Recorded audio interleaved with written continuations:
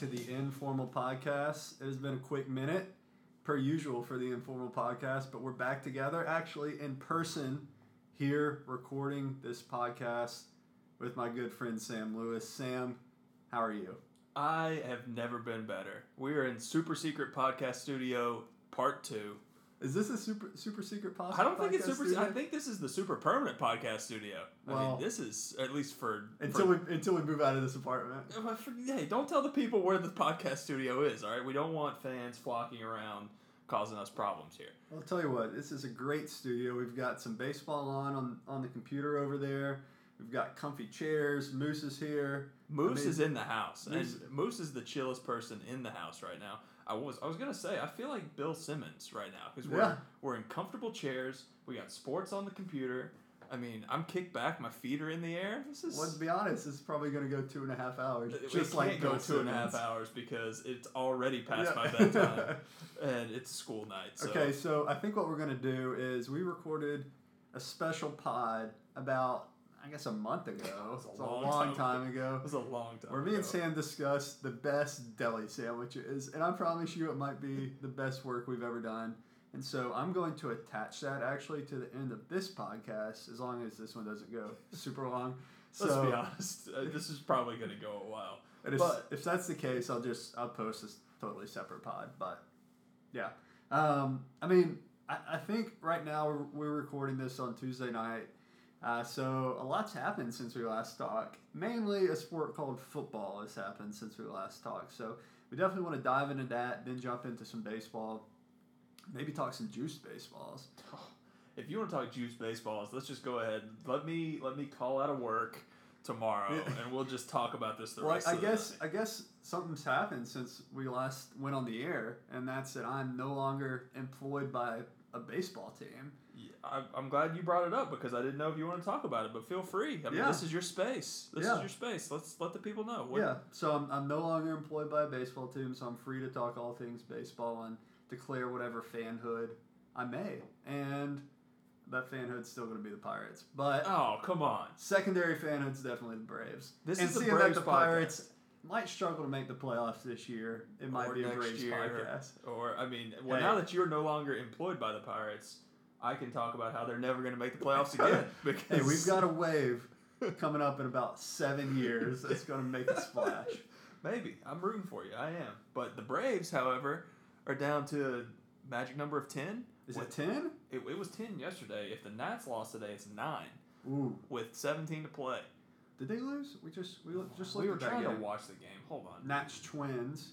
We were trying to watch Nats Twins, but it was over. So we were trying to watch Nats Twins. Then my buddy Mitch Keller was pitching against the Giants against Cueto, and for some reason we just vetoed that. Tried to go Bauer. We can go back to. But instead we can go back to watching the Pirates and the Giants in the who's eliminated from the playoffs bowl if you want to. That's Josh fine. Plesac and that's fine. We got the Angels. We got Indians Angels, a very important wild card game for the American League right now. Yeah. Okay. So I have to say, while you're looking that up, Nats got beat. 9. Magic number's 9 with 17 to play. Could have been 8. Could have been 8. Well, look. All right. Hey. If the baseball wasn't juiced, Max Fried wouldn't have given up 4 bombs. How many are left to play? 17, I think. Wow. It's over, buddy. Yeah. It's over. So the Braves are probably finish second? We are 3.5 behind the Dodgers for the number 1 seed. They're going to play the winner of the Central. Yeah. Probably the Cardinals. Probably going to play the Cardinals. Potentially the Cubs, but probably the Cardinals, which terrifies me. So I guess Soroka would pitch against Flaherty game 1. That's what you're looking at? We talked about it earlier. Soroka hasn't been super great as of late. But, I mean, do you have a better option? I guess Keuchel. I think Soroka, Keuchel's won a World Series. Unless the wheels fall off for the last 2.5 weeks of the season, Soroka's going to get game 1. He's been our best pitcher all year. He's struggled lately, but even his bad games are like 6 1/3 and 4 earned runs, which is not terrible. So I think he gets game 1, and then you've got Keuchel game 2. He's solid. Max Fried could get knocked off the mound in the first inning of a playoff game, or I could envision a world where Max Fried wins a World Series MVP. He could put out 2 games of 7 scoreless innings in a playoff series without a doubt, but he's kind of.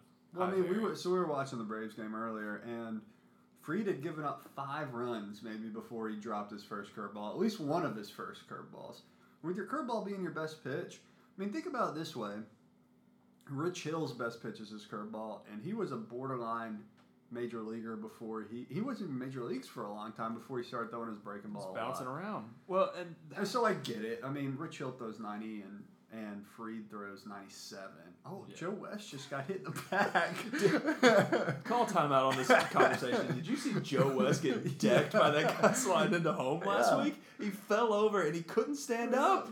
They had to come help him up. The pitcher had to come help him up. Okay, yeah, continue. If you can't stand up, if you need fall to over, stop playing. Why is he's been an umpire for 45 years, but whatever. This isn't a Joe West podcast. Let's have a Max Fried discussion. I was enjoying it. Okay, so, all right, we completely bypass game 2, which would be Keuchel versus... Keuchel for sure, and against the Cardinals, probably Michaelis.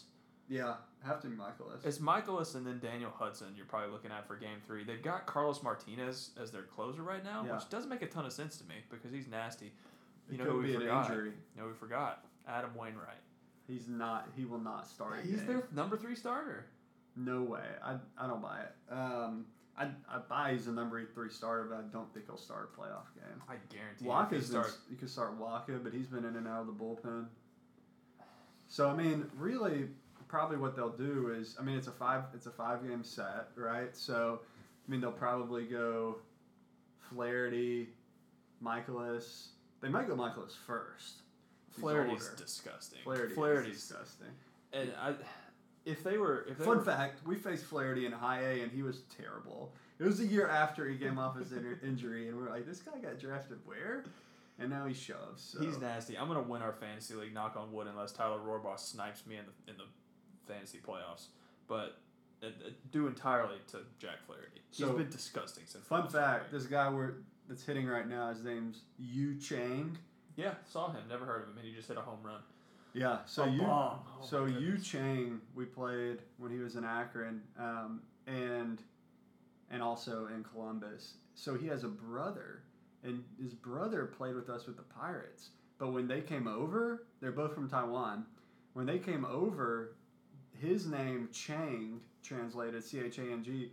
Our brother, the guy who played with us, his brother's name translated Jang, Ghang. So the same brother with the same last name spelled completely differently. So there you go. You can get in on him in case you were wondering. So he just dribbled it over there. But I had 2 for 2. Yeah, 2 for 2. So before we get to any baseball and talk more Braves or more Pirates, whatever comes first, we got to talk some football. Yes, Specifically, we have to talk some Tennessee Volunteers because. I mean, we don't have to. My good friend Sam Lewis is likes to live and die entirely in the fall with his Tennessee Vols. I think the adjective is long-suffering. Long-suffering Tennessee Vol. I think it's safe to say it no longer feels like 1998. It never felt like 1998. It actually feels a lot like 2014. Coming into the season, it didn't feel like 98 at all. We were hoping for like 2015. That's what we were going for. And it didn't happen. It's over. I mean, we're 2 games into the season, and the college football season is over, which is fine. It's great because I can focus on the Braves, who are going to win the division and who actually have a legitimate shot to make some noise in the playoffs. And I don't have to worry about what happens on Saturdays. It's great. I'm legitimately, like, at peace with the whole thing. I'm not upset. I was upset last year. I was upset 2 years ago when we inexplicably let Butch Jones come back for a 5th season. I was upset. He was there for 5 years? I was distraught when Butch Jones absolutely wet the bed against Vanderbilt in 2016 with a chance to go to the Sugar Bowl. You beat Vandy and you go to the Sugar Bowl. The Vols in the Sugar Bowl. Could you imagine? Could you talk about feels like 98, feels like 2002? The Vols in the Sugar Bowl, and he wet the bed against Vandy, and we didn't fire him. I was upset about that. I'm not upset about this. So I've carved out about a 10-minute time slot to talk about the Vols. So we're good. By the end of this, I feel like you are going to be upset about it, and I got to get there. Look, we are in the #content business, and I will give you the content. But I just want the people to know that in my heart of hearts, I'm not upset. Are you not upset, or have you just given up? Or are you just disappointed? I'm not upset. I'm just disappointed. I'm confused. I'll be honest with you. I'm confused. Coming into this season, I mean, look, I go deep on the Vols. I listen to Vols football podcasts in April. Like I pay for exclusive like subscriber only Vols football news. I get on the Vols football message boards. I follow the recruiting and everything. And coming into this season, we knew our defense was young and inexperienced, and we knew our offensive line was going to be questionable. But we knew that we had a third-year starter quarterback, and we knew we had three... Is he a junior? He's a junior. He's a fourth-year junior. He's a fourth-year junior. And he's a fourth-year junior, and the talk all offseason was you better get the freshman ready because he's looking at the NFL. Like, that's his goal is to have a good season and go to the NFL. Like, not like he's going to be a first-round pick, but, like, he's going to go mid-round and be a backup somewhere. So he graduated already, whatever. Jared Guarantanos, who we're talking about. But we knew we had him coming back. We knew we had a couple of good running backs and 2.5 to 3 NFL wide receivers. What we actually have is a quarterback who cannot read a defense, who has thrown more interceptions in the first 2 games of this season than he threw in the entire season last year. We have an offensive coordinator who's making $1.5 million this year, and a defensive coordinator who's making $1 million this year, and he's not even calling the plays because the head coach calls the plays. And we got embarrassed by Georgia State. If you don't call the plays, what do you do as a defensive coordinator? So Jeremy Pruitt got there last year, and he said, I've called the plays since I was a high school coach. I'm going to call the plays now. He said, I would call the offensive plays if I thought I could do both at the same time. I'm the smartest football man here. I'm calling the plays. Well, that didn't work. So he brought in Derek Ansley, who was the highest paid defensive backs coach in the NFL last year. He was Gruden's defensive backs coach to be his defensive coordinator. And Groomers. Oh, buddy. If we talk about this long enough, we're going to get some groomers. I got one for you. But he brought in Derek Ansley, and he nominally ceded play calling to Derek Ansley. So Derek Ansley's quote-unquote calling the plays. But I just don't understand it because it's a lot of returning starters from last year and a lot of guys who are getting worse, which doesn't bode well for this coaching staff. Not the best combination. Exactly. And coming off of Butch Jones, like Butch Jones was a good recruiter who couldn't coach his way out of a wet paper sack. Well, Jeremy Pruitt's supposed to be the football guy, and it doesn't look good so far. We're speeding at 5,000 miles an hour toward another UT coaching search, which I love. I mean, I live for coaching searches. Talk about message boards. Oh, I live for some coaching searches. That is worth $9 a month, my guy. I'll give you the password to the Vol message boards for the next coaching search. You're gonna love it. But at this point, I'm worried it's just a matter of when, not if. You know, and I hate to be like that because he's only coached 14 games, but he's 5-8. You know, or 5-9. What? How So do you I mean, get to 14? 5-9. Let's talk about Jim Chaney. Let's talk about him. I got thoughts. Okay. So Jim Chaney was at Georgia, right? Uh-huh. Jim Chaney was a dynamite play caller at Georgia. Partly that's because of the athletes he had, Sure. right? A lot of good athletes. But the scheme he ran, he called plays in it, I think, very, very well. Definitely warranted being paid more money, and Tennessee brought him back. And it just hasn't played out, I think, the way that Tennessee anticipated. And now Georgia by no means was a high-flying, Oklahoma-type offense. They were very pro-based, and like a lot of times, it seemed like the defense was going to. Angelton Simmons is really good. Every time I watch the Angels, I get sad that the Braves traded Angelton Simmons. Yeah. He's one of my favorite Braves of all time, but Who has a better arm, Angelton Simmons or Rafael Furcal? Furcal had a better arm. But Angelton Simmons is the best defensive baseball player I've ever seen. And I watched Andrew Jones. Really good. So there you go. Georgia's offense, a lot of times wasn't that explosive, but they were always good and they always put up points. So, I mean, is it the play calling? Is it the scheme? Is it the quarterback? So, you got to start at the start, right? They lost to Georgia State. They got absolutely outclassed by Georgia State. They got punched in the mouth. They got physically dominated by Georgia State. That's unacceptable. Not fluky. It wasn't a fluke at all. They got beat by 2 touchdowns. We scored a garbage time touchdown with 2 seconds left to make it as close as it was. that is 1,000% on the coaching staff. Like, the players played terrible, but you had 9 months to prepare for your first game. It was Georgia State, and you got punched in the mouth at home. That's on the coaches. I put that almost 100% squarely on Jeremy Pruitt, right?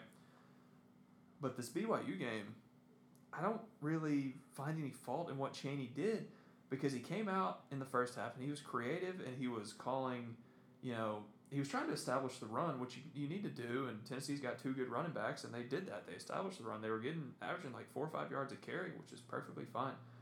But in the second half, he kept calling the same off-tackle run play because that was all we had, because every time he let Jarrett Garantano throw the ball, it was about a 50-50 shot that he was going to throw it directly to a BYU player.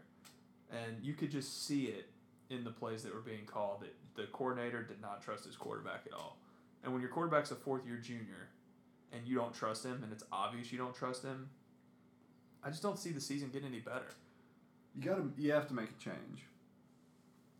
So, let me ask you this. You would think, but have they said anything? I mean, no. Jeremy Pruitt came out at the quarterback club, which is it's the best. It's like one of the fantasy football or the college football things that's incredible. You can pay money and you can go to a dinner, and the coach comes and talks to you, and they call it the quarterback club. Is it like once a week? Yeah, it's once a week.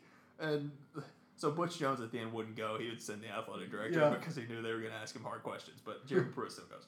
But he said, I'm not looking at How much would you pay to go and ask him like 3 questions? $0, because I paid $9 to VolQuest.com and they tell me all the questions that got asked. But this is not a direct. No free ads. This is no free ads. Pay for VolQuest. It's great, but no free ads. It's not a direct quote, but the gist of what he said was, our quarterback has got to play better, and if you've been around our program this summer, you know Jarrett Garantano is the best quarterback in this program. Which is not great, because Jarrett Garantano is not good. He's got... So, there's 3 scholarship quarterbacks on the roster. You got Garantano, who's a 4th-year junior, who was good last year. Started every game last year, and he was pretty good. Then you've got J.T. Strout, who was a 3-star from California, this is informal, I didn't look this up. I think he was committed to Fresno State when Jeremy Pruitt got the job. And Powerhouse. So Jeremy Pruitt comes in. Look, this is going to be a long pod. When Jeremy Pruitt gets the job, Adrian Martinez is committed to the Vols. Is that the guy from Nebraska? The guy from Nebraska. Jeremy Pruitt, there's different reports of what happened. More or less said, you don't really fit what we want to do. Is he a 5-star? He was a 4-star. He was a mid-level 4-star. He goes with Scott Frost, starts as a freshman. I'm pretty sure he's a freshman All-American. Row the boat. So Pruitt cuts bait on Adrian Martinez. He picks up J.T. Strout, who's a 3-star. I think he was committed to Fresno State. He was a mid-major type of guy. Huge arm. I think he threw 25 interceptions his senior year in high school. It's not great, right? It's not ideal, for sure. No, so he's a redshirt freshman now. Hasn't played a snap. Then they got Brian Maurer this year out of Georgia, who is another 3-star who they picked out. He was their hand-picked guy. He also hasn't played a snap. So that's your 2 other scholarship quarterbacks. And they're very obviously not willing to give one of those guys a shot. So it's just down to Garantano playing better, and I don't see it. I looking at the schedule, I honestly think, I'm being honest with the people, I think Tennessee's going to go 2-10. Uh-oh. We got something going on here. Puig's going off on this pitcher. All right, timeout. We're going to talk about the ball going 2-10 in a minute. Yasiel Puig is about to absolutely murder someone. Every time I watch Puig play, he goes up a shirt size. Have you noticed that? Yeah. He's huge. He's humongous. He's enormous. And look at Terry Francona standing there like he's going to stop Puig from beating the living crap out of somebody if he wants to. Yeah, it's tough for Tennessee. So, I asked you this earlier, but if Tate Martell were to transfer to Tennessee, what would your feelings be? A guy that couldn't win the starting job at Oklahoma or Tennessee. Miami. Or at Miami. I mean, if you airdropped him into the offense right now.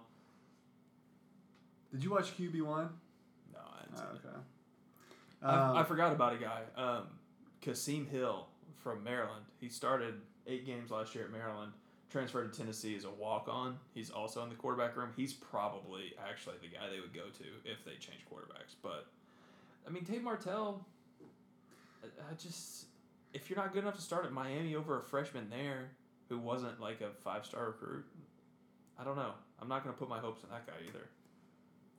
So, yeah, I mean, Tennessee's sort of in a crunch here. It's like, the honest truth is, like, if Garantano plays the rest of the year and plays, like, extremely average, you know, like, let's say Vols will beat UTC on Saturday. Say they win by, 20 points. Less than 28. Less than 28 for sure. 20 points. And then they'll beat, like, either Vanderbilt, South Carolina, or Kentucky.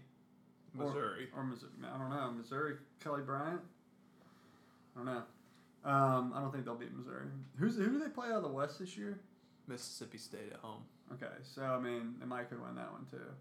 Well, okay, so this is why Tennessee fans perennially get hurt, because they look at the schedule, and they do just what you did right there. They say Vandy, Kentucky, Missouri, South Carolina, Mississippi State at home.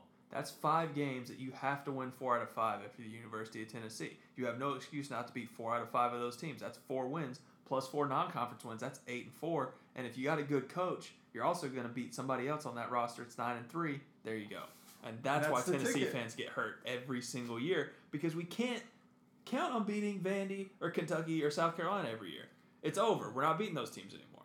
Can we beat Georgia State? No, obviously not. So if Tennessee played Georgia State on Saturday, would they win? Like 4 days from now? Yeah. Yeah. Because if Tennessee played like they played against BYU, they'd beat Georgia State by 30. The entire offseason, Tennessee prepared for BYU. And then they came out, and Jeremy Pruitt, his entire career, has coached blue-chip 5-star prospects at Alabama, at Georgia, at Florida State. And he is used to rolling out the footballs and beating teams like Georgia State by 40. And he hasn't quite gotten it in his head that Tennessee's players can't do that. And that's why they lost to Georgia State. So, back to my point. If Tennessee were, to finish the year, Garantano stayed the whole year, but was not good enough to go to the NFL draft, next year he would still be in line to be the starting quarterback. Jarrett, there is a 0% chance Jerry Garantano is the starting quarterback next year, because he's graduated already. In his mind, he's going to the draft after this year, and I suppose if he learns how to read a defense in the next 8 weeks, maybe. He's got a great arm. He was a highly rated guy coming out of New Jersey. Is he a 4-star? He was a high 4-star coming out of New Jersey. He's a good prospect. He's had 4 quarterback coaches in 4 years. I don't know how much you blame a kid for that, but he's not good. But it's not like anything. It's his fault. It just seems from watching him like he's just slow to pick up on a lot of things. He's so slow, and he was slow last year too. But last year he was slow to read the defense, which translated into him taking a lot of sacks. It's like all offseason, this offseason, Jeremy Pruitt's talked him up about how he's the guy, and we got confidence in him as our starter. So he's coming out like he's this gunslinger who's gonna just thread the needle on all these throws. And instead of taking sacks, he's forcing it in double coverage and throwing interceptions. But the Vols have a very high 4-star quarterback coming in out of Alpharetta, Georgia next year. I think he's the number 3 rated pocket passer in the country. So he's the starting quarterback next year. Assuming he doesn't flip and go somewhere else, which at this point, how can you blame a guy? But there's no way Garantano's the starter next year. He's going to grad transfer somewhere. How many Tennessee players are right now playing that were the highly touted freshmen that Pruitt brought in? So our starting middle linebacker is a freshman from California, Henry T. It's Henry Toa, the Samoan guy. He was a very, very high 4-star. On Saturday, Quavaris Crouch played. He was the number 1 player in the country for a while. He got hurt his senior year and he ended up being like number 25. He played like 30 snaps. Is he at the end? He's like an outside linebacker. Yeah, he played like 30 snaps on Saturday. We got 2 5-star tackles, offensive tackles who are playing a lot. Not very good, but they're playing a lot. 4-star running back out of Memphis, Eric Gray. He's playing a lot. They got freshmen at pretty much every position except quarterback. Yeah. I mean, that that actually bodes well for him. What are you hearing about groomers? So, okay, we teased the groomers. By the way, Harrison Bailey is the number 2 rated pro-style quarterback in the country, coming out next year, committed to Tennessee. And he said yesterday that his only goal is to keep the class together. He's not looking anywhere else. So there you go. He's starting next year.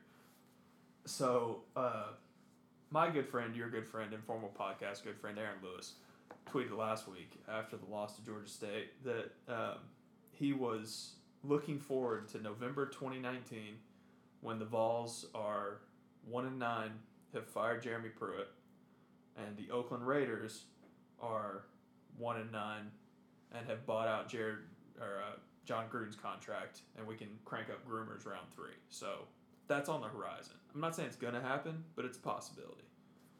Groomers part 3. Groomers is my favorite. So the last 2 coaching searches, I've gone into it with a clear mind, thinking to myself, John Gruden hasn't coached in 10 years, and he never coached in college. He doesn't know how to recruit. He's not going to be a good college coach. I don't want John Gruden, and then by the end of it, I'm on Twitter tweeting about how I want John Gruden. So that's probably going to happen again. So yeah, Tennessee has the Carson Beck. No, Harrison Bailey. Harrison Bailey. Georgia. Yeah. Georgia has Carson Beck, who's also a 4-star. Ranked below Harrison Bailey. Ranked above Harrison Bailey. What are you looking at? 24/7 Sports. Yeah, well, 24/7 is garbage. Guess who has the number 1 ranked quarterback? Rivals guy. Clemson. I know. Here, okay. This is half my podcast, so I'm gonna say this. In all Tennessee fans want is to go back to the late 90s and the early 2000s when we were a top 5 program in the country. There was a period from I think 1998 to 2002 where Tennessee went 45-5 over a 5-year span.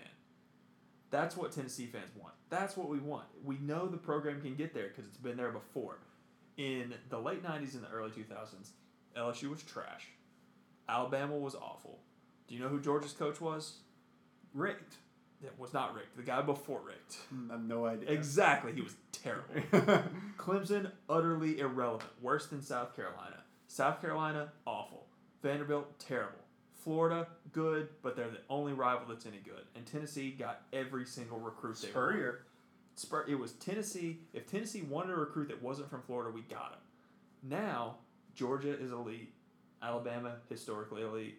Clemson, historically elite. If there's a guy from South Carolina who's a 5-star, he's absolutely 100% going to Clemson. Or Alabama. And if he doesn't go to Clemson, he's going to Alabama. And if he doesn't go to Alabama, he's going to Georgia. In 1999, that guy's going to Tennessee. 100 times out of 100. That's why we're never going to be 45-5 over 5 years again. And that's why I prefer to watch baseball. So, I mean, looking at the top recruits next year, it's Clemson, Ohio State, Clemson, Georgia, Ohio State, Georgia, Alabama, Georgia, Clemson, Georgia, A&M, Georgia, LSU. That doesn't even count Alabama, the fact. Clemson. That doesn't even take into consideration the fact that A&M was an absolute afterthought back then too, and now A&M is a legitimate powerhouse you've got to worry about on the recruiting trail. Texas, LSU.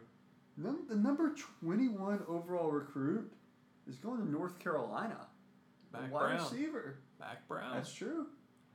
But when Tennessee is at its best as a program, they get everybody they want in Tennessee. They get everybody they want in North Carolina. They get everybody they want in South Carolina. They get everybody they want in Virginia. And they get most of who they want in Alabama and Georgia. We're at a point in history where they're getting a fraction of who they want from the state of Tennessee. At this point, do you have the in-state Tennessee ranks pulled up? Can you pull it up by state? So, Jeremy Pruitt has won the National Recruiter of the Year before. He's an elite recruiter. Kevin Shear, our defensive line coach, is an elite recruiter. T. Martin has won the Recruiter of the Year before at USC. Brian Niedermeyer, our tight ends coach, won the Recruiter of the Year last year. We got 3 National Recruiters of the Year. We're the only coaching staff in the United States that has 3 Recruiters of the Year based on your boys at 247 Sports. Look at at Tennessee. We've got most of the top guys committed. So the number one guy hasn't committed yet, but he's either going to Alabama or South Carolina, and it's 89% Alabama. Who is it? Reggie Grimes. Reggie Grimes, Mount Juliet. He transferred to Ravenwood. If Tennessee was good, he would go to Tennessee. But his dad played at Alabama, so that's kind of a special case. Okay, so Keyshawn Lawrence. Keyshawn Lawrence committed to Tennessee. Going to Tennessee. Omari Thomas from Briarcrest. That's Memphis. That's yeah. basically Mississippi. He's probably going to Texas A&M. He's going to Ole Miss. Ole Miss or Texas A&M. He's not going to Tennessee. But Memphis is always. I mean, everybody that listens to this podcast is from Tennessee. Memphis is basically Mississippi. Right. Tyler Barron. He's going to Tennessee. Tennessee. Jay Hardy from McCallie. Hardy's going to Tennessee. Darian Turner, Memphis, so he's going to Arkansas. Yeah. Brian Tucker, Knoxville Catholic. Bryn Tucker, he's from Knoxville. Bryn, is that how you say it? I think B-R-Y-N. That's probably Brian. You get Brian Tucker, Jay Hardy, and who is the other uncommitted guy not from Memphis? The guy higher up. It's Jay Hardy, Brian Tucker. Reggie Grimes? No, there should be another guy on there. I can't remember. But they're... Marcus Henderson? Those are guys that are going to Tennessee, but if we Cooper Mays... Cooper Mays is Cade Mays' brother. He's Kevin Mays' son. So, I'm glad you brought up Cooper Mays. Cooper Mays went to Knoxville Catholic High School. He committed to Tennessee in 2014 after his freshman year. He was a 5-star offensive Caden Mays. Cooper Mays. No, Cade Mays. Cade Mays. Cooper Mays is currently committed to Tennessee. Cade Mays committed in 2014-2015 after his freshman year. He's a 5-star offensive tackle. His father, Kevin Mays, played at Tennessee for Philip Fulmer in the 90s. And he was committed to Tennessee for 2.5 years. And after Tennessee did not fire Butch Jones and let Butch Jones come back in 2017 and go 4-8, he decommitted, ended up at Georgia, our number one rival. Cooper Mays is his brother. He's not as good a prospect. He's probably going to end up at Tennessee. But my point is that when Tennessee's good, they handpick everybody in Tennessee they want, and then they go to North Carolina and they handpick everybody out of Charlotte that they want, and then they go to Virginia and they handpick everybody out of the D.C. area that they want, and then they get everybody from South Carolina that they want. And then they go get a couple of guys from California, they go get a couple of guys from Atlanta, they go get a couple of guys from Miami, a couple of guys from Dallas, and they have a top 5 recruiting class. And that's just not possible at this point. It doesn't matter how good of a recruiting staff you have. It's not possible because you haven't had a decent team in 15 years. So, I mean, as a Vols fan, I reached a point against Georgia State where I wasn't even mad anymore because we're so far away from being where I want to be as a program that there's no point in living and dying with every game. I was talking to a fellow Tennessee fan today, and he looked me in the eyes and he legitimately said, Sam, I think we're going 2-10. And I looked him in the eyes and I said, we're going to beat UTC. Where's the second win? I don't know where it is. Because the other non-conference game we've got is UAB. And UAB's better than us. They're good. And they just ended their program not too long ago. They ago. disbanded their program. And then they came back and they won 11 games. Georgia State was 2-10 last year. We're going to lose to UAB. We're going to go 1-11. Absolute best case scenario is 4-8. And I'm not going to get worked up about it anymore. So, I mean, the Braves are good. Can we talk about baseball? The Braves are good. The Vols, I want to unplug. I want to disconnect, and I can't because it was when I was 8 years old. We were the best team in the country, man. And when you're 8, that just cements in your head. Things that you love. And it's things that you think you should be good forever. I remember in 2001, I was 9 years old. I remember we lost to somebody early in the season, maybe Florida, and then we lost to LSU and we were 1-2. And I remember being distraught because we weren't going to win the national championship. I remember that. I was a kid and I thought to myself, we're not going to win the national championship. What are we going to do? Florida and LSU back to back. Don't get me started on the Vols, man. We're going to Norman next year to play Oklahoma. We're going to lose by 60. Why are we doing it? Why are we going to Norman? But Vols fans, you need to unplug. You need to disconnect from this program because we got 3 options, okay, moving forward. This is my last point on Tennessee, and then we can talk about something else. The Vols in 2019 have 3 options. They can either fire Pruitt, probably at the end of the season. You're probably not going to fire him before the end of the season, but you can pull the plug now. You can pay probably $10 to $12 million in buyouts, which is going to set you back, and you can try to hire. Plus, you're already paying. You're already paying Butch, and I think you're still paying Derek Dooley, but you can pull the plug. You can pay all the buyouts. Where's Dooley now? He's the offensive coordinator of Missouri, which that was fun. Him hanging 50 on us in Neyland last year. Did he wear yellow pants? He was wearing, I don't know. He was in the booth because they would have thrown stuff at him if he was on the field. Stop sidetracking me. You can either pull the plug, you can fire everybody, and you can pay all the buyouts. That's option one. Option two is you can grin and bear it, and you can just give Pruitt his full-term contract, which I think is 5 years. You can give him the whole time. You can watch attendance tank and hope that he can build something that's worth watching 4 or 5 years from now. Or option three is you let him coach 3 or 4 years and then you fire him and you keep the cycle going. And I think the best option is just to let him go. I think the option is just to let him coach it out, let him build his program, let him get to a point where he's got everybody in the program is there because he wanted him there, and see if he's got it. And if not, you just reset again. And then Do you think you let him go 3 or 4 years? I would let him go farther than that.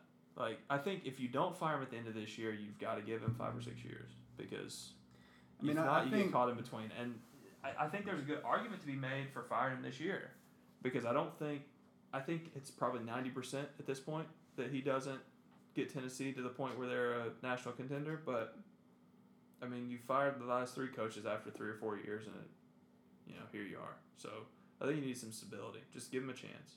Yeah. And Tennessee fans, unplug, find something else to care about in the fall. That's what I would say. Yeah, I mean, so when you look at the top recruits from Tennessee, you've got Grimes, like you said, who's going to go elsewhere, number 1. Then you have 2, 4, and 5 going to Tennessee. Well, go ahead. I'm going to go back to 2018, but go ahead. You finish doing what you're doing. Yeah. Then you've got number 7 from Knoxville going to Clemson. Like, I get that. Clemson's powerhouse. What's that guy? Who's that? Bryn Tucker. Yeah, we're not getting him. He's going to Clemson. I mean, I get it. They're the number 1 team, right? Like, someone asked me. If you were a 5-star that had an offer from you could literally go anywhere in the country. Where would you go? Yeah, number 1. You go to Clemson, right? Or Alabama or Georgia. You're not going anywhere else especially if you're from the Southeast. Right. I mean, I don't want to go to Tennessee and win 3 or 4 games a year and maybe 5, maybe play in a bowl game. If I go to Clemson and win the starting job, I'm going to be drafted in the top 3 rounds in the NFL. You look in the NFL and every roster in the NFL just about it seems like anyway has a wide receiver from Clemson or a defensive lineman from Clemson or a defensive back from Ohio State or an offensive lineman from Alabama. Right. And there's still a ton of Tennessee guys in the league, but most of them came out in the 2008, 2009. Right. So. You've got a couple of Memphis guys going elsewhere. Then you've got a guy, Elijah Young, number 12 recruit in Tennessee, from South Doyle, which is in Knoxville, going to Missouri. That's probably a guy who Pruitt doesn't want. Do you think so? Yeah. Guys that, so Pruitt loses guys to Clemson and Georgia and Alabama and Ohio State sometimes. You see a guy like that's going to Ole Miss or going to Missouri. It's probably a guy that they don't want. And Pruitt specifically, more so than Butch, his predecessor, is very bold about looking at a guy who's a 4-star, who's a top 250 prospect, and telling him, we don't want you. Which I'm fine with if you're right. Right. But you got to be right. And the guy that you decide on. The 3-star that you take better be good. Right, exactly. I'm looking right now. I'm looking at the 2018 class, which was Pruitt's first year. So, number 1 player in the state. Knox Catholic, Cade Mays, committed to Tennessee for 2.5 years, goes to Georgia. Number 2 player is Greg Emerson, who's at Tennessee right now, who was a 5-star or high 4-star. He broke his ankle at one of the camps his senior year. He's playing. He's not very good. Then you got Alabama. You get number 4 player went to Tennessee, Alontae Taylor. He's starting. But then you got Georgia Tech. He gave up that long pass. He did, yeah. He busted the coverage. But he's pretty good. I mean, he's pretty good. But then number 5, it's going to Georgia Tech, South Carolina, Ohio State. You got a Vanderbilt in the top 15. You got Oklahoma. You got another Vanderbilt. A guy went to Washington and from the top 20. UCLA from the top 20. West Virginia from the top 20. There's more Vandy guys in the top 20 than there are Tennessee guys. And Tennessee's producing more talent now than they ever have before, mostly because of the influx of population to Nashville. There's more people, there's more prospects, but you got to lock down the state first. And why would anybody go to Tennessee? We're gonna go 2-10. You know. Yeah. How about Georgia? Are you guys gonna ever beat Alabama? We need to revisit this in about 3 months. I mean, I say we look pretty good rolling over Vanderbilt and rolling over Murray State. So, Georgia, how do you feel about Justin Fields? I want to get a Georgia fan's perspective on Justin Fields. First of all, being immediately eligible at Ohio State, which is scummy in the 10th degree. I mean, yeah, that's just a scummy. 2-part question. But so, here's my thought about Justin Fields. Justin Fields is a good quarterback. Justin Fields is built more for an Ohio State or an Oklahoma type program than he is for Georgia. I'm not really sure why he decided on Georgia in the first place. It made no sense to me. He was the number 2 recruit in the country after Trevor Lawrence. And I remember when he picked Georgia, it made no sense because Jake Fromm was a freshman All-American. And if Jake Fromm was a freshman All-American, and if he wasn't a freshman All-American, and let's say he just Jacob was Eason sitting, was the number one quarterback the year quarterback. before that. They got Eason, who was the number 1 overall quarterback. Then they got Fromm, who was, a high 4-star, who started his entire freshman year after Eason got hurt and took him to the playoff. And then you're the number 2 quarterback in the country. Why on earth are you going to Georgia? So the reason I think he went to Georgia is they sold him, like, if you're the number 2 overall recruit, you better feel that you can go win a job. And they gave him a chance to do it. Well, it's because Kirby's a snake oil salesman, but whatever you have to be a college football coach. I mean, all of them are. I'm not gonna knock. I'm gonna knock him because he's at Georgia, but they're all like that. Right. I mean, look at when Tua went to Alabama. Tua didn't start. Tua came in and he played a lot that first year, right? Well, he was coming in from Jalen Hurts, who was a Heisman candidate the year before. And to be honest, if Fromm struggled at all last year, they would have gone to Hurts. Right, so I guess that's why you go, because you go, and if Fromm has 2 bad games in a row at a fan base like Georgia, they're going to want to see the kid, right? Well, yeah, when you've got national championship aspirations. National championship. How long ago was 1980? Anybody listening alive, if you were alive in 1980. We were 1 Tua Tagovailoa look off deep pass to Smith for a touchdown away from a national championship 2 years ago. You were, and but guess what happened? 2 years before that, you were Murray. What's his first name? Murray. Andy Murray. It's not him. He's the tennis player. Aaron Murray. You were one Aaron Murray inexplicable check down with 7 seconds left on the clock from the SEC 2 years before that. But look, listen, you talk about Tennessee being a heartbreak. Georgia's a heartbreak simply from the fact that Tennessee may be bad, but you kind of expect them to be bad. At this point, I just spent 30 minutes talking about why I expect them to be bad. They're bad the entire game. Sure. Georgia is going to be good the entire game, and then you think are going to win, and then they don't. I would present as evidence to combat this claim the game that happened on Saturday when BYU was losing and had the ball on their own 5-yard line with 16 seconds left and sent it to overtime. Or Florida, who hit a Hail Mary, or Oklahoma, who beat us in overtime, or Texas A&M, who beat us in overtime. But I hear your point.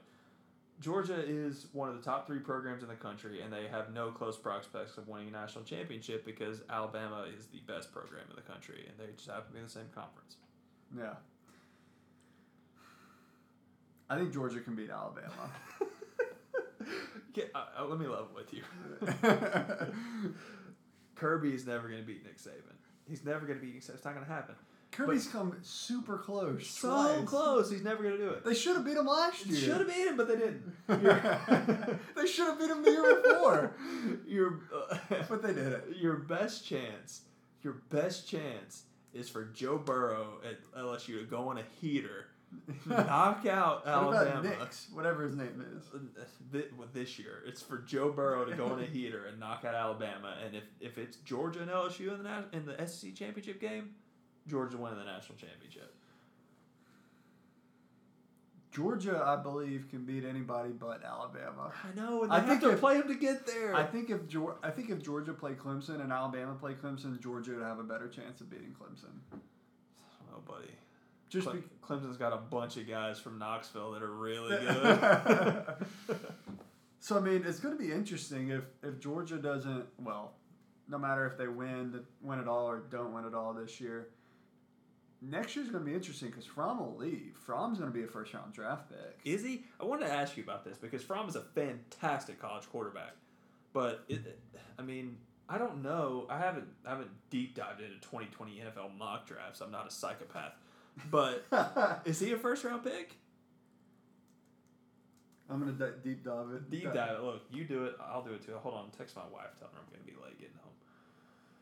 So, the Dolphins are already on the clock. Yeah, I agree with that. So, Tua will be the number 1 pick. This coming year. Right. Mock draft 1.0. Are you on WalterFootball.com? Get off of that. That dude's terrible. I'm not on Walter. I'm not sure what this is. I hate whenever you click on something and it's a slideshow. Isn't that the worst? All right, so I got one pulled up. Tua is the first quarterback off the board without a doubt. Let me see where I can find my second quarterback. It's probably going to be the guy from Oregon, Justin Herbert. Justin Herbert's the second quarterback off the board. Oh, this guy's got the Titans picking in the top 12. Get out of here. The Titans are going to make the playoffs. Trey Smith, offensive lineman. That's the ball going in the first round. T. Higgins, wide receiver, Clemson. He went to Oak Ridge High School. That's in Knoxville. First round. The mock draft I'm looking at CBS.com only has 2 quarterbacks in the first round, and neither one of them are Jake Fromm. Do you? So this one I'm looking at, which is, it's called Draft Site. I have no idea. Seems credible. No credibility, but it has Fromm in the as a 10th pick. So this has the Titans picking 22nd. I like yours better than the one I was looking at. That could play. This also has Indianapolis picking 24th. Okay, so you're probably looking at a little bit of older one. But regardless, Fromm may go in the first round. He's definitely going to go in the first 2 rounds. This is April 23rd. Whatever. Make your Jake Fromm point. Who thinks the Titans are going to be picking 22nd? I do. I think they're going to be picking 28th. I think they're making the second round. But the Walter Football I'm looking at now has the Titans picking 7th and getting Laviska Shenault from Colorado, who is going to win the Biletnikoff. He's the best wide receiver in the country. He's nasty. We're just going to keep drafting college. Apparently. We're just going to keep drafting wide receivers in the first round. Do you want to talk about the Titans? Or do you want to finish talking about Georgia? Let's finish talking about Georgia. I love it. So, Fromm is a typical game manager, right? Like, he is... I mean, that's a bit condescending, but I hear what you're saying. Like, I mean... And I don't think it's necessarily anything against him. I think that's just the system. And he's not going to take a risk. Like, he's going to check down. He's going to check to a run. The system is, if the run's there, take it, because our offensive line averages 395 pounds. And probably all runs 4.4s. Like 3 of them are from Knoxville, but continue. Cave Bears. Yeah. So... You're a bad guy. Yeah. So, I mean, it's one of those things that, can he make the plays? Yes, but I think his intelligence and his ability to, I guess, check to stuff when it seems like a better idea, and just control the game and make sure you keep drives moving and throw stuff away and not really take chances. We don't need to take chances. He's definitely a game manager because of that intelligence, right? Sure. But he's got the skills to make all the throws. He's a fantastic college quarterback. He's a good college quarterback. And it's in a pro system, and he's performed extremely well in big games. So, you remember last year against Alabama, they started off throwing, and he was like 10 for 10 to start off? I don't know where Fromm's going to go in the draft, but I really solidified this opinion watching the NFL on Sunday, that if you watch enough college football, you know who's going to be good in the league. because you can't give me, especially at quarterback, give me a stud NFL quarterback that was mediocre in college. Deshaun Watson came out and everybody said, "Oh, he's a little too short." He doesn't. Jared Goff. That's the one, right? That's the one who he was good, but his team wasn't very good. But he had all the tools and he's in a perfect system and he's pretty good. But Deshaun Watson was a monster in college. Joe Flacco, whatever. Look, I don't know if he's good or not. He went to Delaware. I don't have a clue. Pat Mahomes, Deshaun Watson, and then who was the guy that went third overall that draft? I can't remember. That was the year before Darnold, right? Right, yeah. It's 2017, I guess. Mahomes. This is good radio. Because Mahomes went 10 and Deshaun Jackson went. Deshaun Watson went 11. Somebody go 1 that year? Somebody went 1-1. Was that the Tunsil draft? I think it was. Hold on, I'm pulling it up. This is fantastic radio. Well, it's not radio. It's not radio at all. That was Myles Garrett went number 1. Mitch Trubisky went 2 overall. Yeah. And Mitch Trubisky went 2 overall, and Patrick Mahomes went 10th, and Deshaun Watson went 12th. And if you are a college football fan, which I think we both consider ourselves college football fans, if you give any college football fan those 3 quarterbacks, they're going to rank them in some, it's going to be Deshaun Watson or Pat Mahomes 1, 2, and then Trubisky's going to be 3rd. But the NFL was feeling themselves, and they went to the combine, and they thought, oh, Mitch Trubisky, he's got a big arm. He's going to be a good quarterback. My point is, if you watch college football, you know who the good quarterbacks are. Jake Fromm's a good quarterback. If he goes late in the first round, I don't care. He's going to be a good NFL quarterback. That's the point I was making. I see. What if Jake Fromm? So here's my question. Let's say Mariota has an up and down year this year. If transition to the Titans, let's do it. If we could talk about Mariota all day. Yeah, we could. How long have we been going? Because you said this was going to be a half hour in and out. I got to drive to Murfreesboro. Yeah. We definitely still going to post a sandwich pod after this. 52 minutes. That's not bad. Let's wrap. Okay. Let's do some NFL talk. All right. Continue your flawless transition. So let's say that Mariota has an up and down year, gets hurt some. Tannehill comes in, isn't great. Titans go, I don't know. Let me guess, 9-7. Oh, okay. They're definitely going to go 9-7. Shocker. Nobody really knows Mariota's the guy. So let's say they let him loose. They're like, okay. He's a free agent after this year. If he's not great, he's gone. Right. So let's say, hey, you're gone. If the Titans drafted Jake Fromm with the 19th pick, as a Titans fan, are you happy with that choice? Perfectly fine with it. Let me put it this way. I would rather have Jake Fromm as my NFL quarterback than Justin Herbert. And Justin Herbert's going to go before Jake Fromm, but I would rather have Jake Fromm. Would you rather have Jake Fromm or Tua? Probably Tua. I think he's got a better arm. I think he can make more throws. And I think they're both. I think Tua is a better college quarterback, but I mean, listen. So I mean, I think Tua's athletic ability and his arm strength and I don't know about accuracy, but he's smaller than Fromm too. He's kind of short. Both of them are good enough size to play in. Let me be honest with you. Here's what I would do if I was drafted 19th as a Titans GM and we're not bringing back Mariota. I would take the best player available.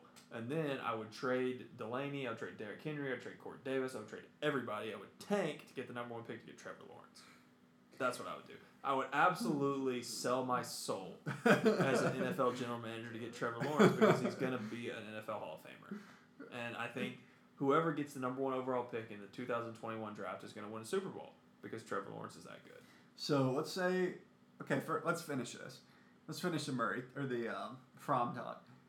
I kind of think that Murray or Fromm. I keep saying Murray. You put Murray. In my Aaron head. Murray, what's he doing now? Yeah, I probably think he's probably a practice squad. Probably back up somewhere, making more money than I make. So I think Fromm. Tua has more athletic ability, more arm strength. Hose. Better weapons. Yeah, better offensive system. Sure. So I think Fromm, his ability to read defenses, his ability to work through progressions, his ability to, Tua, for the most part, he'll drop back and his first option's open, and Jerry Judy's running a 4-1, 405 or whatever down the left sideline, and he's going to throw a bomb to him. Jerry Judy, potentially their third best receiver, but continue. Yeah. He's going to go number like 3 overall this year in the draft. I mean, think about the amount of times that Tua has to work through a progression, right? It's like, I don't know. If you have the number 1 pick, you have to take Tua because his upside is so high. Right. But, I mean, are you going to be shocked if in 15 years we look back and Jake Fromm had a better NFL career than Tua did? I mean, we'll have to see how it all plays out because I don't solidify my opinions on most like draft prospects until like February or March when it's draft season. That's when everybody's talking about, right? So I don't know. Like, I haven't watched Jake Fromm as much as you have. So if you're saying that, I believe you. But I don't know because to me, he's the same as Aaron Murray because he kicks my team's teeth in it, once a year. And I don't know how good he is. I know he's good enough to beat us by 30 points, and that's all I know. So what I do know right now, 2 years out, is that Trevor Lawrence is going to be an NFL Hall of Famer in 20 years. But if you told me Jake Fromm is the best quarterback, what I do know is DeAndre Swift is going to be an incredible NFL running back. Yeah? Our running back. Yeah. Why is he better than Holyfield? Because Holyfield went undrafted, and I cut him in a dynasty league today. So why is he better than Elijah Holyfield? He's just big. He's strong. He's fast. Because Elijah Holyfield is Evander Holyfield's son. So that's so like if there's a fight on the field, he's got a better chance. You've seen his biceps. Okay, so here's my next question. Let's say you're the Miami Dolphins, who just got beat by 75 points. Tank for Trevor Lawrence. Okay, so they're tanking right now, and they are going to have openly. Have a ton of draft picks this year. Yep. First round picks. I wonder how many first round picks they have. 3? At least 2, potentially up to 4, I think. Okay, so if the Dolphins finish worse in the league, okay, the Dolphins are the number 1 draft pick. If you're the Miami Dolphins, do you take Tua with this number 1 pick, or do you trade out, stink again next year, and have a ton of assets and take Trevor Lawrence next year? I mean, I could be wrong. This could look stupid, and if you're the general manager of the Dolphins, you probably don't have confidence enough in your job to do this. But I think that Trevor Lawrence is going to win multiple Super Bowls. He's going to win multiple MVPs. I think he's the best. He's the best college prospect since Andrew Luck, who was the best college prospect since Peyton Manning. I think he's a generational talent.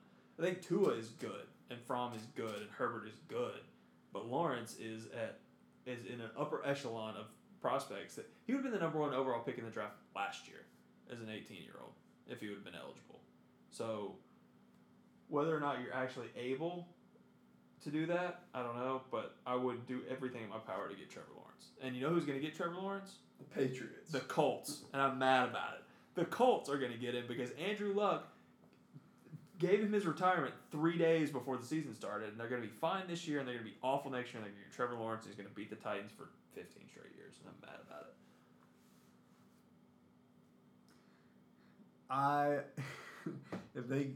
He's going to be a Hall of Famer. That guy's incredible. He's unbelievable.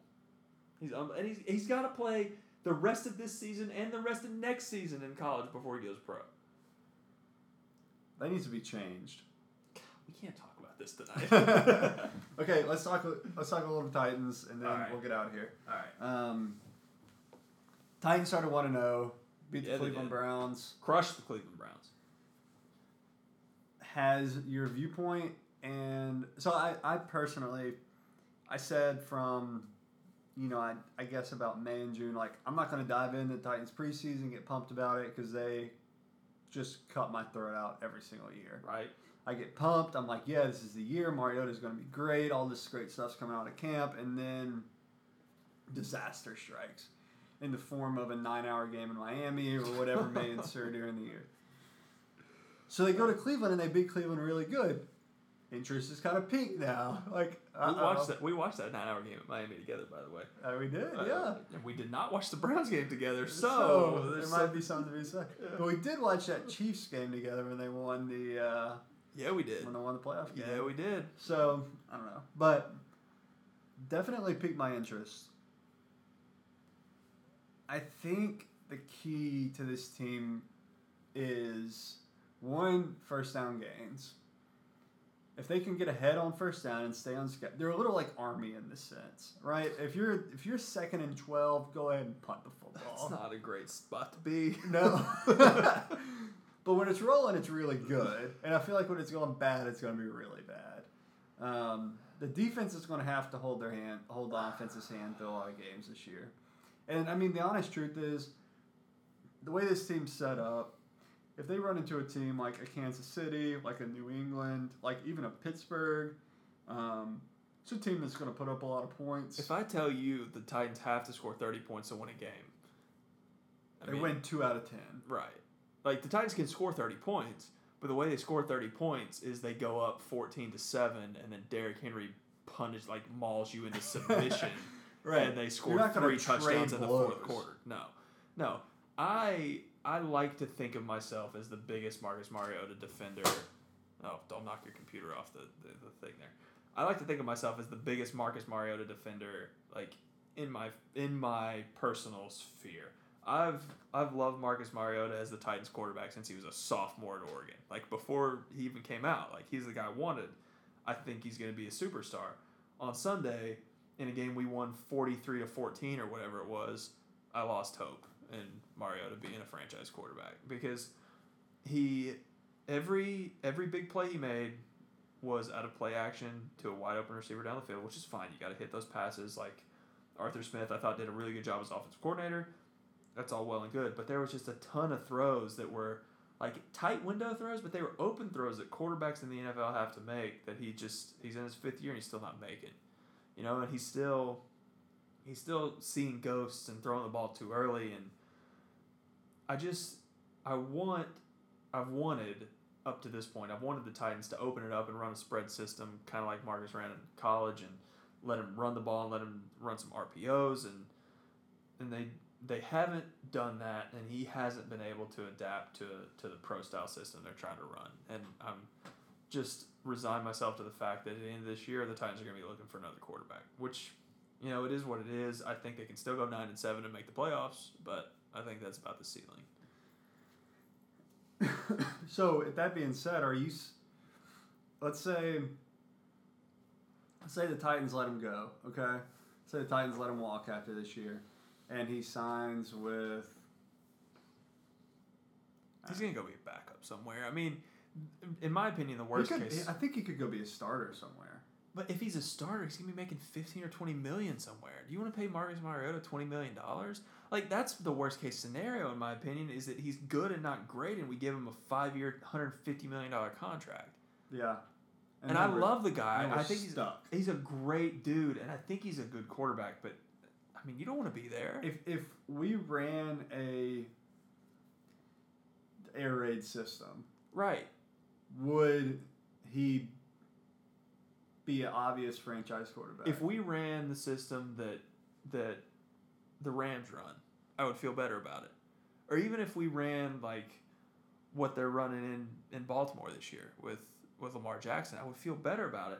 The problem is when he does get out and run and make plays with his legs, he ends up getting hurt. Which I don't know that that's sustainable. I think that's probably mostly fluky, but I would feel much better about that. I think if you give him a $100 million contract, you've got to throw your 3 tight end exotic smash mouth system in the trash can and hire a college offensive coordinator and run a spread system. The old Kingsbury offense. Sure. Like hire the guy from North Texas that's running the spread, or hire USC's offensive coordinator, or whatever you want to do. I mean, it makes sense. Like the way Arizona did it, you know, you're going to draft a quarterback that fit. Like Kyler Murray's not a pro style quarterback. Lamar Jackson's not a pro style quarterback. Even Baker Mayfield's not really a pro-style quarterback. He's not really a pro-style quarterback. So you're going to draft these guys. It makes sense to put the right offense in place. Because even when Marcus got drafted, it was one of those things where it didn't make sense to, the spread isn't going to work in the NFL, right? The way college balls run is not going to work in the NFL. Well, this was, 2015, right? And I would say the league has changed more in the course of those 5 years than it had probably 15 years before that. Right. So... yeah, the Titans might be drafting a quarterback next year. And it's crazy to think about, but the honest truth is if they go, let's say they go 10-6. Sure. Say they go 10-6. Top 5 defense.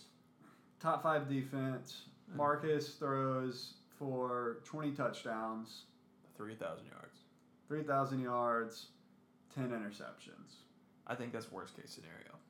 Because then what happens? Long term, that's worst case scenario. Because then you franchise him, I guess. Well, that's what you'd have to do. Maybe okay. Look, we're off the rails. We're approaching midnight Eastern time. Since a lot of our listeners are on Eastern time. We are in the third act of our half-hour podcast. So let's just go totally off the rails. The best case scenario for the Titans is the exact scenario you just laid out. They go 10-6. Marcus is the 14th best quarterback in the league. The defense is the 4th best defense in the league. Derrick Henry runs for 1,500 yards and 14 touchdowns.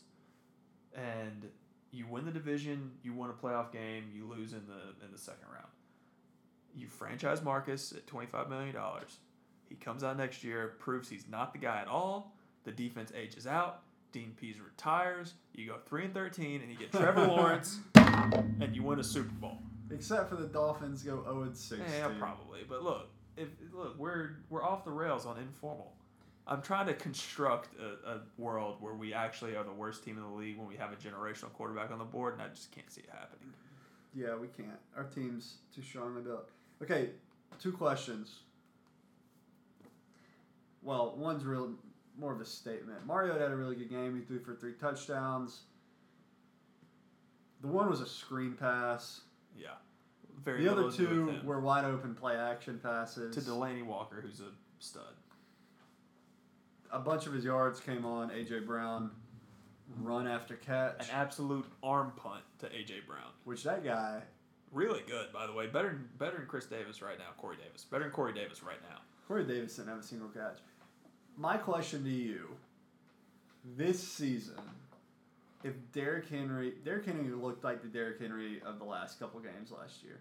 Yep. Could Derrick Henry rush for 2,000 yards this year? Derrick Henry,